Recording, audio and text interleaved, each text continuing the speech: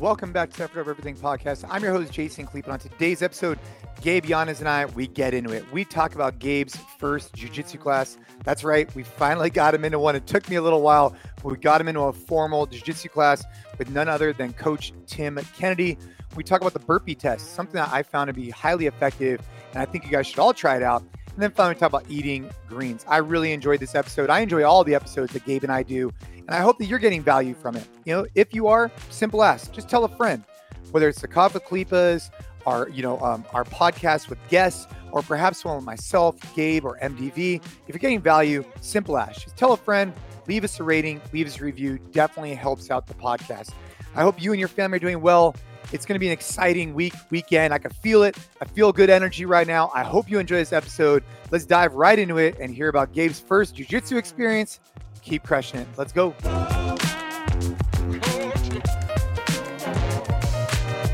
You're not. So you're wearing a New York Mets hat. You say you're not going to take it off because that's good juju. So first off, tell me, are you superstitious? Yes.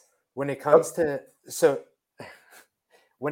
baseball and the New York Mets, I'm very superstitious.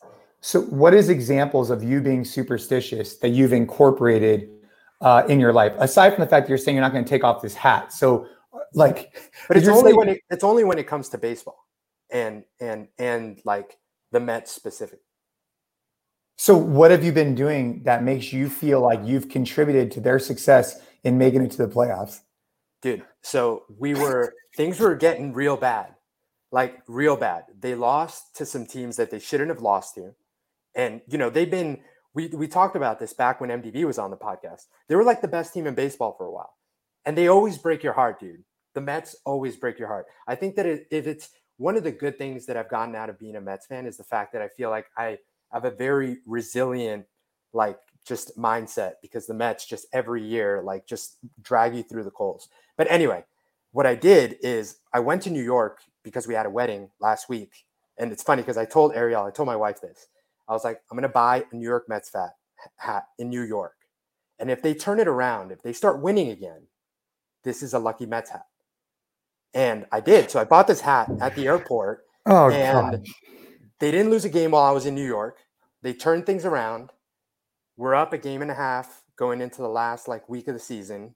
So there's something to this hat, or at least it doesn't hurt, man. I'm not going to take it off because things are good. So the big superstition is when things are going good, you can't change what's going on. Like if you're watching a game and, for example, the pitcher's throwing a no-hitter, you can't change the channel. You shouldn't go up to use the bathroom. You gotta stay there. You can't mess with the universe because things are going well. But then if things are going bad, you gotta switch it up. You gotta switch it up. And dude, superstition is just so big in baseball. It's actually really funny. You'll have players that won't shave, for example, if they're in a hot streak, or they'll, shave or change their hair, or, go with a different mitt if things are going bad. And then if it turns it around, that's the mitt, that's the hairstyle, that's the beard. So what if it keeps going back and forth? So I've seen some of that. I remember the Giants were doing really well, and it was fear of the beard and all these different types of things like for San Francisco. But what if it goes good for a game, then bad for a game, then good for a game? So then are you basically wearing the hats off, wearing the hat? I mean, where do you draw the line between just or just is what it is? It's just part of the game. It's just part of the game, man. It makes it fun, honestly. It makes it fun. But so when you say you're not going to take off the hat, what exactly are the rules with what constitutes taking off the hat? Are you going to shower with that thing or what? No, to be 100% honest, it probably just means I'm going to wear this hat a lot more than I would any other hats. But yeah, man, I mean, the Mets haven't been in the playoffs since 2016. So it's been a while. They made it this year. It's exciting. It's a big deal for me. So I'm just having fun with it. I might go to a Giants game next week. I'll let you know if I go to Giants, because Caden's really big into baseball, so I want to take him. But dude, I'm at our Campbell house. I got the African club. Remember that I talked about this? Dude, so I just got done doing a great workout. It's coming up here at NC Fit. Actually, the week that this releases, the workout will be coming up that week. It incorporates deadlifts and bar muscle ups. I haven't done bar muscle ups in quite a while, but ramping up for the Rogue Invitational, I wanted to get in some of that type of volume. So yeah, man, anybody wants to try it, it's a 10-minute AMRAP, meaning as many rounds of reps as possible. You basically do 1 bar muscle up. So you take your body from below the bar up and over, and then 2 deadlifts, and then 12 kettlebell swings. Then you go 2, 4, 12, 3, 6, 12, and so on for 10 minutes. So that workout just came up at NC Fit. If you can't do bar muscle ups, obviously you switch that out for like pull-ups and whatnot. But it's just a grip burner. Got done with that, and I'll fire it up to chat with you. What's the deadlift weight? 225. And, you know, complimenting Mr. MDV and his thoughts on this. I think I did. So I went out with the impression of I'm going to go double overhand. That was my goal. And then after like a little bit, the deadlifts got really hard. And so I was like, screw it. And so I went to mixed grip. So shame on me, but I started off with double overhand, but dude, there's nothing like, you got to get the score, man. You got to get the score. So I went mixed grip.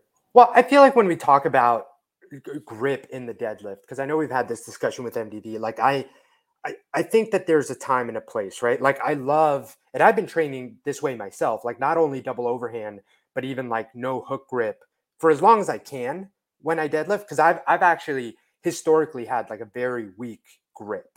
And so I think that, you know, the fallacy is in like starting your warm-up set. Like you have an empty barbell and you're like reverse grip already. Like I think that that's where you're never going to build the grip strength if you do that. But I think that, you know, once you're doing a workout and trying to hit the requisite intensity of that workout, you shouldn't be limited by me not being able to grip this bar anymore, especially if you have bar muscle ups paired with it too. I think that that's a perfectly fine place to go reverse grip and just, you know, kind of get after it. Because it's not like you're going to be able to do anything to really make the grip any easier on the bar muscle up. No, you can't. And then you're also going with a Russian kettlebell swing. So yeah. For anybody who tries that, I finish 7 bar muscle ups, 14 deadlifts, and 12 kettlebell swings. I hit that right on the nose at 10 minutes. But you know, it's interesting. We talk about the grip on the deadlift.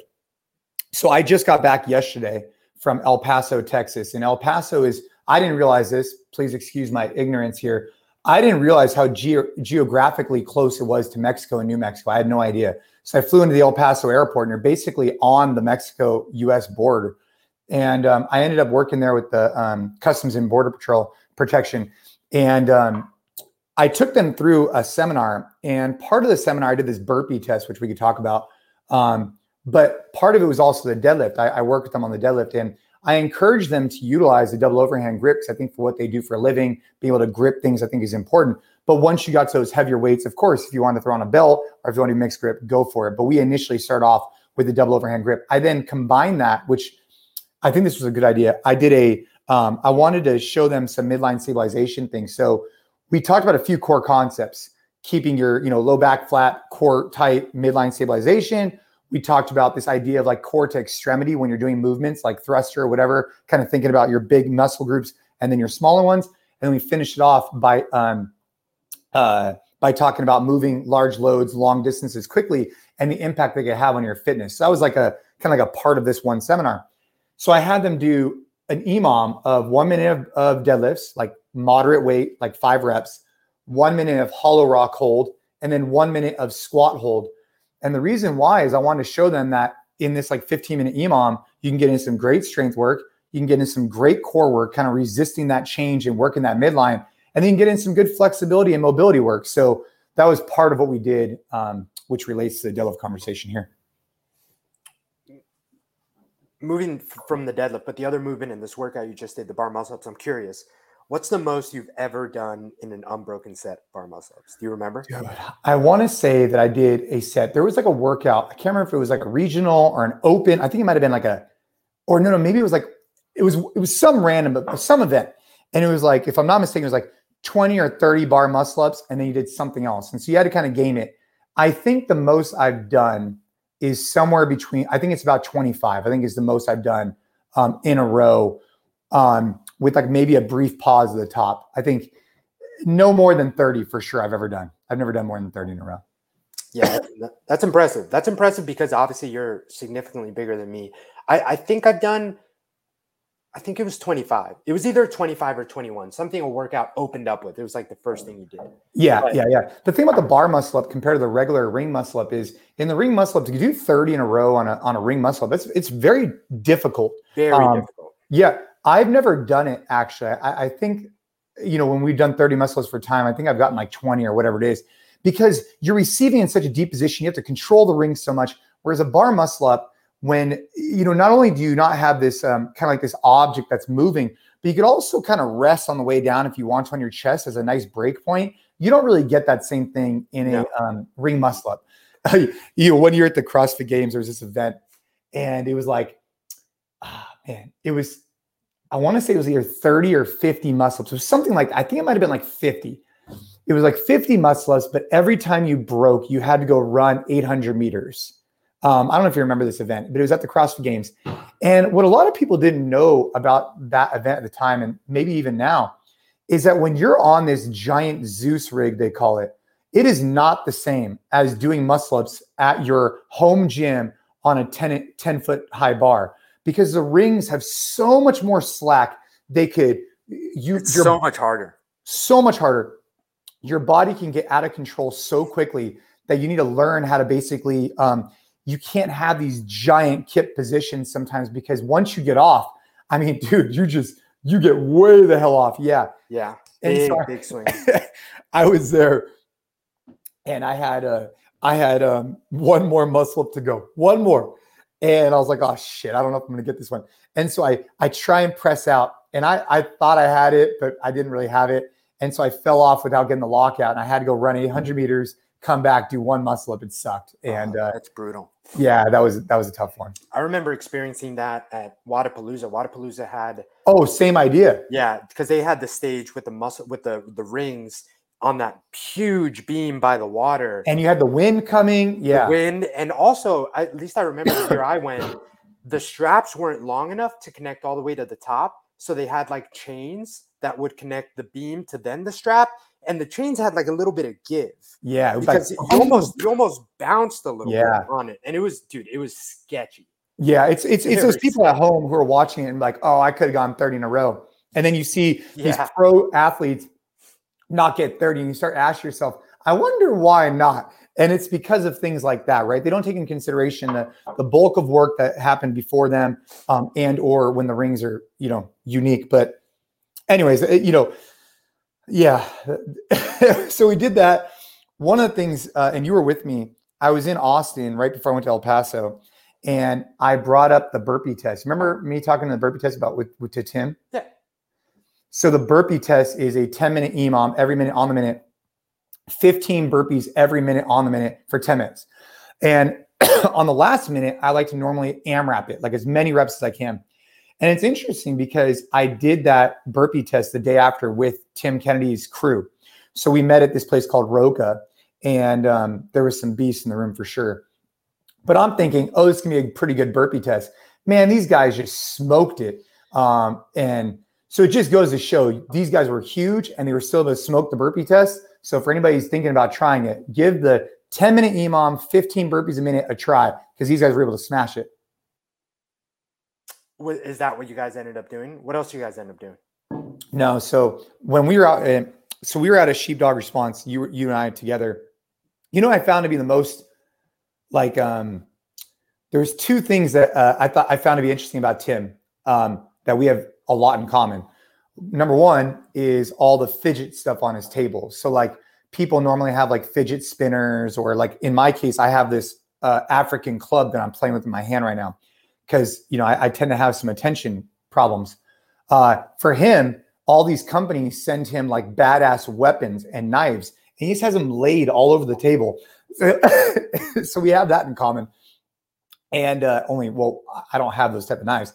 And the other thing was, I thought it was interesting. He likes oat milk cappuccinos. So a guy that I thought would never like oat milk, he likes oat milk cappuccinos. So we had one of those the next day. Big oatmeal guys.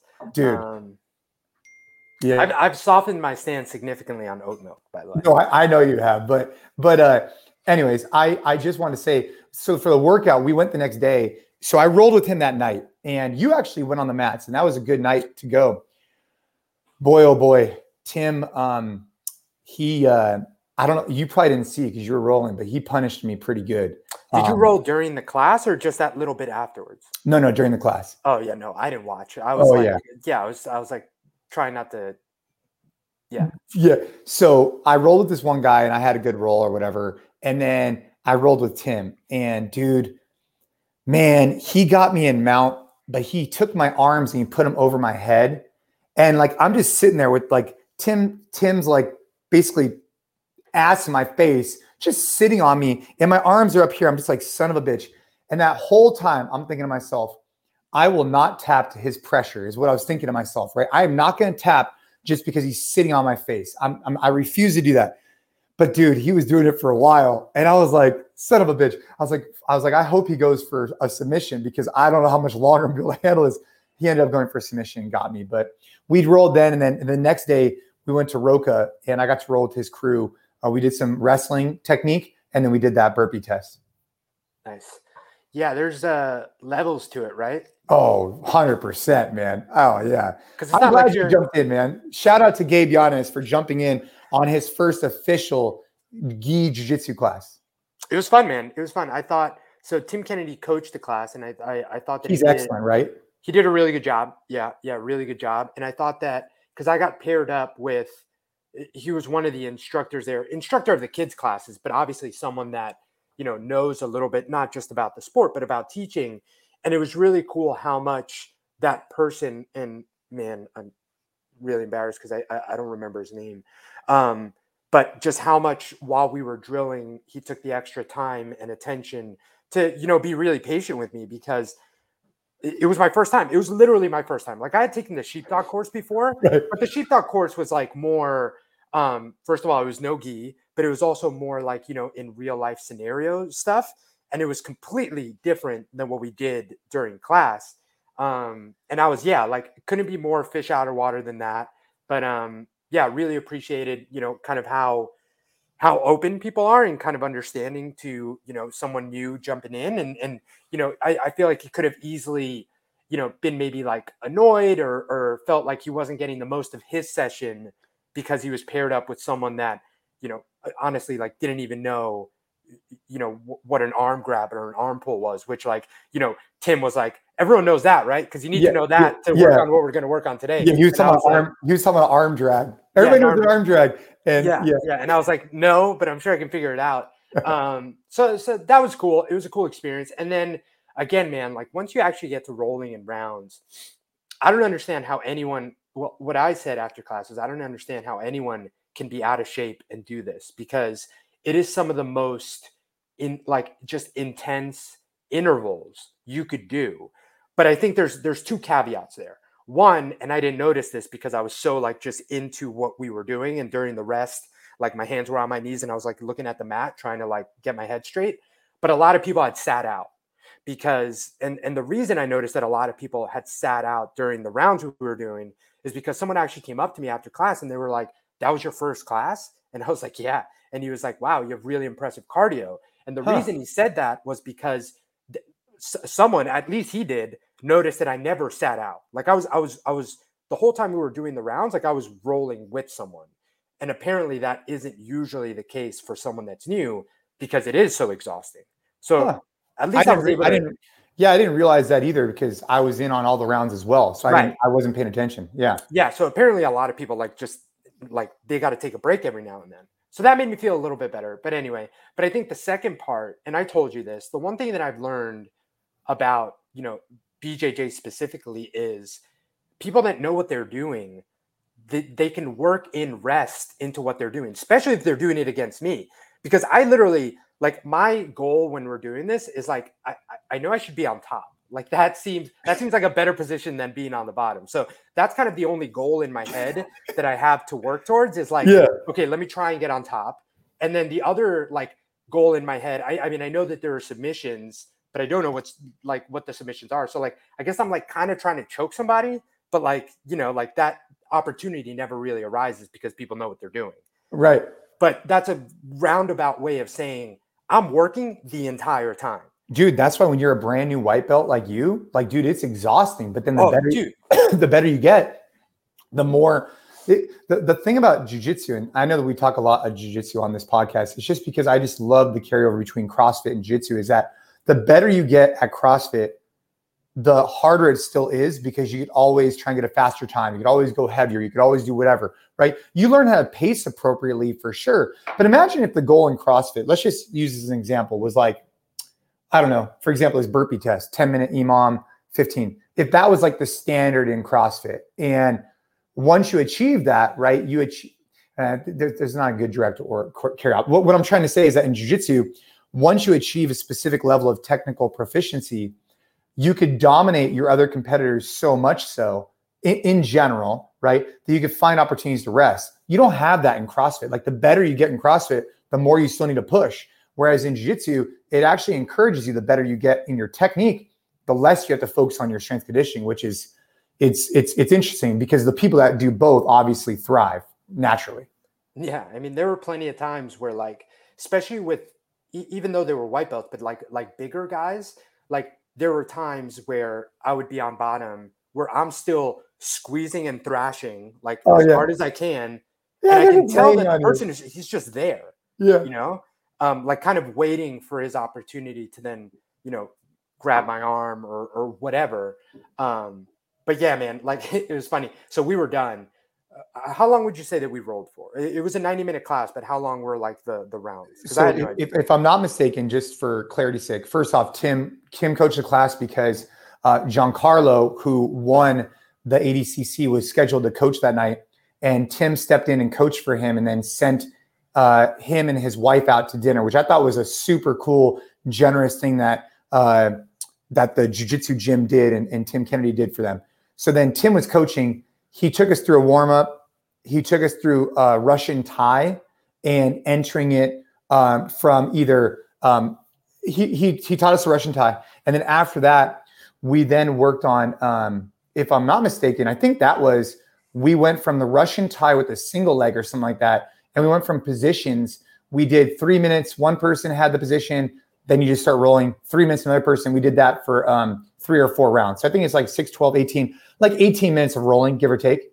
Okay. It felt like an eternity. But when we were done, I was like, you know, it was akin to like doing an assault bike intervals, which we used to do. I remember we used to do anaerobic intervals every Friday back in the day when I was back in New York, kind of training for the sport. So if anyone knows the kind of feeling you get after a workout like that. That's how you felt. Oh yeah. Yeah. I was like metallic mouth feel, like really lightheaded. Oh yeah, dude. Yeah. See, I mean, that's super interesting to me, right? Because if you think about it, it was 3 minutes of like go, and then like a short enough rest to like go again, and then doing that however many times you said we did. It all blurred by the end. So that's really interesting. Yeah. You want to know why that's interesting? Is like when I was going with Tim, I felt the way you're talking about, right? Like I was giving it 100%, and he just happened to get me in good position, or not happen. He did get me into good positions, but I felt that same thing, right? And in that case, you know, you're getting smothered. He was doing a really good job just like putting his hand in my mouth, like my face and my nose, so I couldn't breathe. And that's why I felt that kind of like moment of panic, like almost what you get in an assault. But then I had other opportunities, other people, I was able to calm myself down because I was more technically proficient than them. And so that's really interesting. So you felt that way for each one of the whole class, basically. Yeah. And then, hey, are you sore? Were you sore? My neck was a little sore the next day. Like my upper back neck was like, it felt like what you feel after doing like high volume deadlifts, but instead of your low back, it was like my high back, but the same feeling, just like not terrible, but definitely like it did some work, but I didn't feel bad. But the drive home was rough, dude. So it was like oh yeah, like an hour drive, right?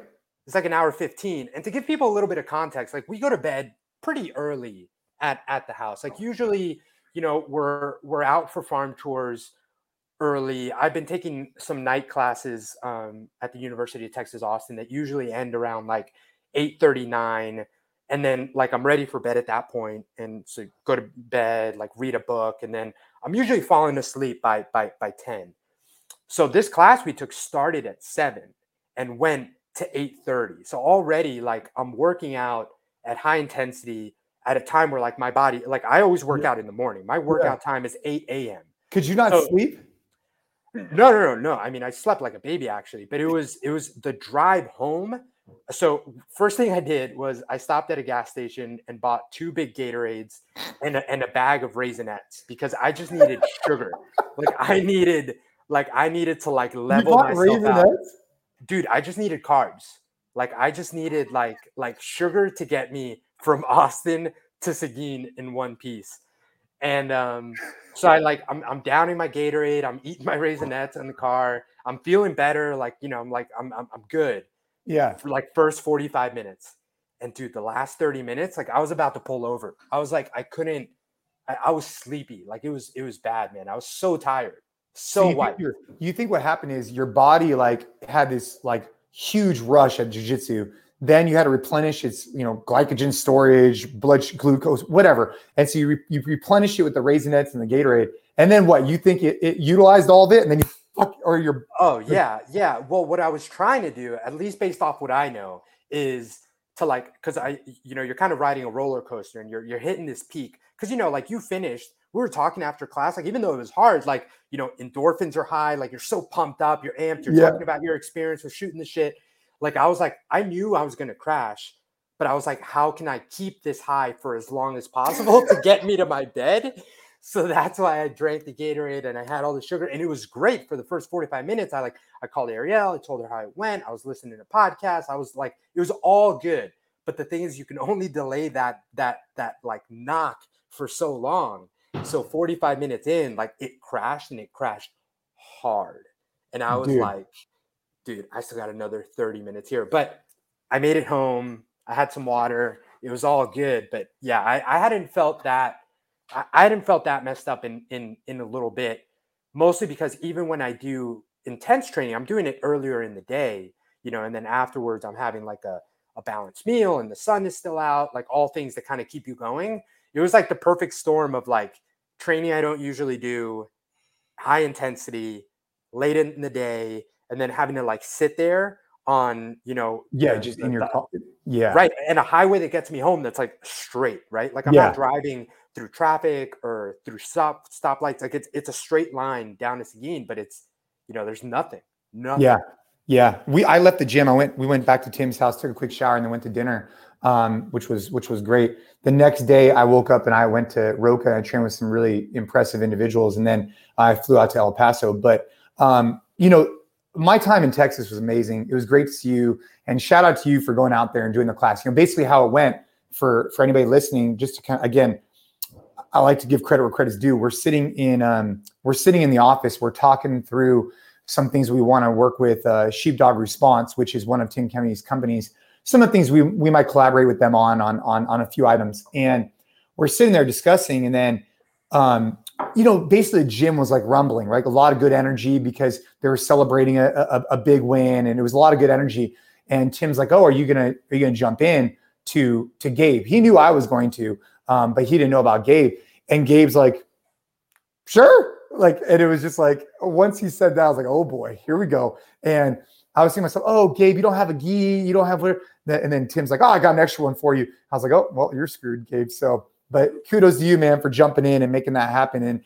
And it's really interesting for me to hear the correlation between, you know, CrossFit, strength conditioning stuff, and then the mats, and, you know, the carryover between the two. You know, I think that, anyways, obviously I'm a big fan of both. I think they're both incredibly powerful. Yeah, it was fun, man. It was a fun experience. I wish I were at a point where getting into it was a little bit more convenient for me. I'm sure at some point it will be, but right now there's nothing close enough, and schedule's kind of crazy.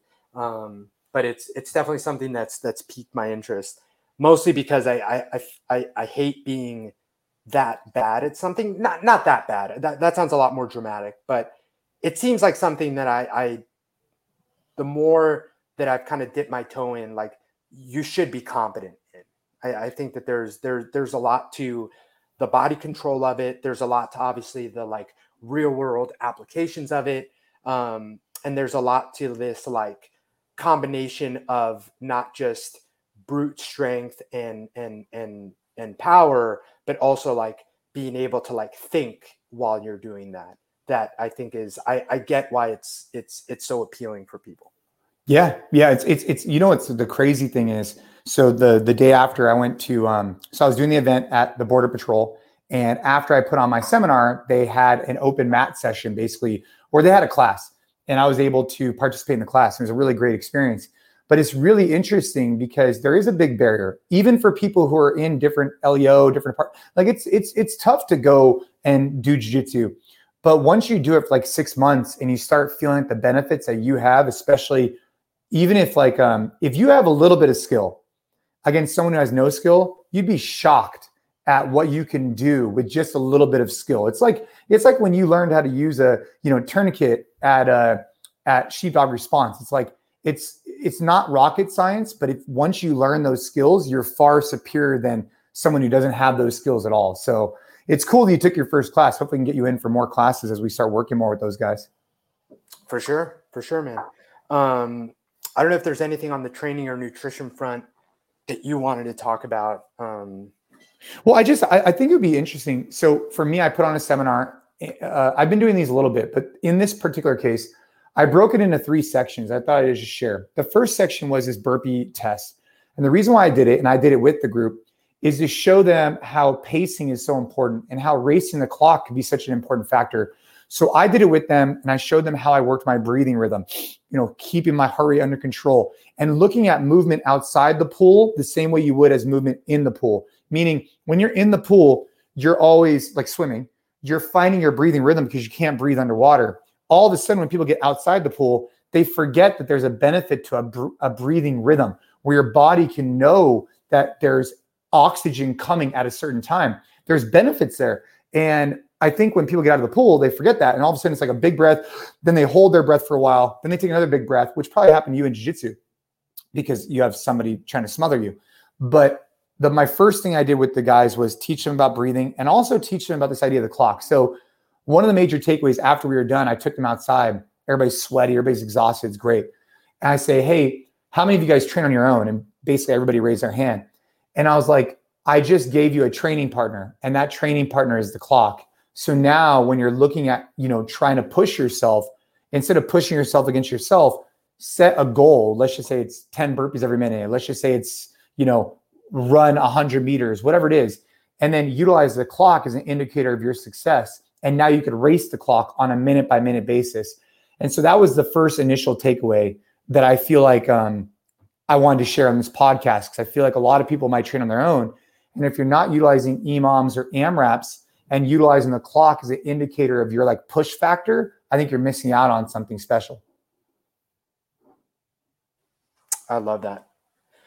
Yeah, it's interesting to hear your experience with these, like, not new to fitness groups, but I think it's almost more interesting that you're getting in front of people that obviously have a background in fitness, right? Like it's not like they've never been into a gym or worked on these things before, but I think it's kind of bringing a different way to think about it that is still missing. It might not seem like it's missing in kind of our circle of functional fitness CrossFit, but it's still very much needed and missing just in the general population and amongst people that, rely on their fitness for their job. For sure. I mean, when I was out there, one of the big things I was thinking about is like, how do I take the last 20 years, of me being in the fitness space and give them the cliff notes? Like, dude, I want these guys to cheat as much as possible on their fitness, meaning like, this is what you do for a living, right? You're trying to protect the border. I want to give you the best cheat codes I can to help elevate you 10% more. So if I could pull in threads of, for example, teaching them what the reverse hyper is, or teaching them how to warm up more effectively, or teaching them how to analyze a workout better and incorporate more muscle groups to get more bang for your buck. Those are the type of cliff notes I was trying to share with them. And overall, I thought it was really receptive. And I think there's a lot of bang for your buck in thinking through those 3 things I talked about earlier. Like, how do I engage my core and maintain a better midline? How do I really focus on this idea of core to extremity in any movement I'm doing, right? Because if I'm not utilizing that universal rule, I might be burning out my arms doing a snatch instead of using my hips. And then finally is this idea of moving your body through a long range of motion or moving an external object. So those are some big takeaways too. Nice, man. Are you talking to these groups at all about nutrition? Where do you think their they're, they're obviously at a certain place in terms of fitness, but where do you think they are in terms of the fuel they're putting in their body? Nutrition got brought up. We talked a little bit about. I'm sure you get questions. Yeah, I mean, I explained to them. They asked me what supplements I use. I currently am not taking any supplements. That's always the question, right? That's always the question. And I told them, like, guys, if I'm taking testosterone, all kinds of shit, I would tell you I'm not. And so I explained on what I do. I, try and eat real food. I try and incorporate a little bit of honey before, high intensity workouts. I try and think about, especially before my jiu-jitsu tournament, I use those salt tablets to kind of just make sure my mind felt right, my body felt good. But as far as like nutrition was concerned, I just kind of kept it pretty baseline. I'd like to have a better solution for them. And I think you and I, we should talk more about that, because just telling people to eat real food, then they asked about fasting. I said, yeah, I've tried fasting. I've tried eating just meat. I've tried this, I've tried that. But really what I do is just like try and eat real food and try to drink less old fashions, but we got to give a better answer. Less John Wicks. Less John Wicks. Well, I mean, so we have a blog post that I wrote on the NC Fit Edit. We can link it in the show notes. It was part of our Get Big series. You can find this entire series on our blog. We focused the past 2 months on just everything around kind of muscle building, why it's important for, even if you don't necessarily quote unquote want to get bulky, why it's important, which I think is an interesting topic too. But one of the blog posts specifically was, if you were to kind of want to find supplements that you want to take, like, what are the 3 that I think are most important? And, this can be debated till the end of time, but I think 3 that are beneficial and, pretty unanimously definitely safe and not a complete waste of your money is a protein, creatine, and magnesium. Creatine is the one. Greens normally have magnesium in them. Dude, eat your vegetables. Like, you don't need a freaking powder to put in water to eat your vegetables. Eating vegetables are incredibly important. The reason that protein is in there, and even in the blog post I wrote up, like, if you can get adequate amount of protein from real whole foods, that is preferred. That is definitely better. But I think that what's tough for some people is the convenience, and also like the how quickly can I sit down and have, like, a steak or a piece of chicken or, a nice fillet of salmon after my workout. So in that case, having a protein shake and getting, that into your body relatively after your workout is a good way to not have your blood sugar spike. It's a good way to kind of get recovery going, and a good way just to hit your overall protein number for the day, something that most people fall under.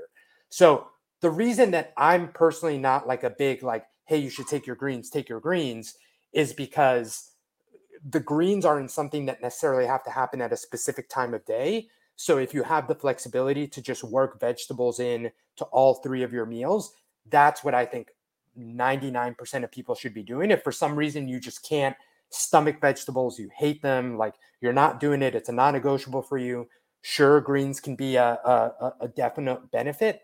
I've also found personally in my experience, and I worked in the supplement industry for 4 years before I came onto NC Fit, a lot of green powders out there. I'm not saying all of them, there's some good products out there, but a lot of them tend to have like fruit and vegetable extracts. Like if you turn the back, it won't just be vegetables, it'll be some fruit extracts too.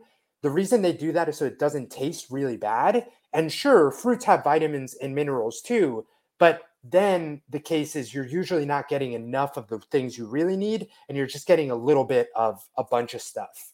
So I'm personally not a big fan of the greens, but they do serve a purpose if you're just someone that really, really struggles incorporating like fresh veggies into your meals. So why, by the way, if you could hear the class is bumping. Class is popping off. But hey, why magnesium? So magnesium is really, really tough to get. Like if there was a single mineral that is really tough to get in your diet, it's magnesium. And it's also one that has like a very direct impact on your sleep. And sleep is just so important for, most of the results that we want from our training. If you want to lose fat, you have to make sure you're getting enough sleep. If you want to put on muscle, that happens literally while you sleep. Like one misconception people have is that like your muscles get big in the gym. They don't. In the gym, you're tearing yourself down. You're doing a lot of damage. Muscles actually grow get big, and you know, all the results that you want to happen literally happen while you sleep. So if you're not getting good sleep, you're not letting that happen. And magnesium is a great thing to take at night. Natural calming effect on the nervous system, lets you get into really good deep sleep. And it's something that's really hard to get from your diet, even to get from vegetables if you're eating plenty of them. Dude, I like it, man. Yeah, no, that's good. We'll put that in we'll link that. And also, I think if I'm not mistaken, when this releases, if you're a gym owner or coach out there and you're looking, we have a new series. It's going from coach to CEO, right? Is that that's the title? Yeah. So when this releases, we'll have done the first one already. So hopefully you already registered, but you can still register and get the recording and attend the next 2 sessions. So definitely not too late to sign up. Okay. Yeah. So coach to CEO. So if you're a gym owner out there, make sure you check that out. We're going to put out, Gabe and I are going to do a cool series along with Dan, the founder of Push Press. We're going to be doing something for gym owners. And then, we'll definitely link the nutrition. I think that's an area, that's an area that I don't feel as comfortable with even though I've tried a lot of stuff, I got to get better about talking about more of it. But that's where you come in. So, overall, man, we're rocking and rolling. It's what is it? 12:30 class or 12 o'clock class is cracking. I'm going to go downstairs and go see if I can help coach a little bit. Dude, I hope your Mets continue to win. And I really do. I really do. Hey, check this out. Jaime, bring it over. Watch this.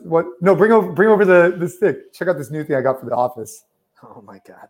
Dude. So when I was at On It years ago, I got one of these giant. Dude, look at this thing. Oh, I remember when that was at the office. Look at that thing. It's a dude. It's a giant. What do you call this again? Mace. A mace. Yeah, a giant mace. And so this one has like 4 different faces on it. And the guys from On It sent this out years ago, and I haven't used it in a while. So we're bringing some more. Heavy. Dude, we're bringing some more vibe to the office. We're recreating it. I got my African stick. I got my mace. We got the pig over here. Just wait until we get the new podcast room set up. You're going to love it. All right, man. All right, brother. Well, hey, hope everybody's doing well. Thank you so much for listening. If you've been enjoying these podcasts, simple ask, right? Just tell a friend about them. This podcast has really been something fun for Gabe and I, and bringing on guests and doing Coffee Kalipas. If you enjoy them, tell a friend, let them know about the podcast. That's all we ask. Hope you guys have a great day and see you again next week. Let's go.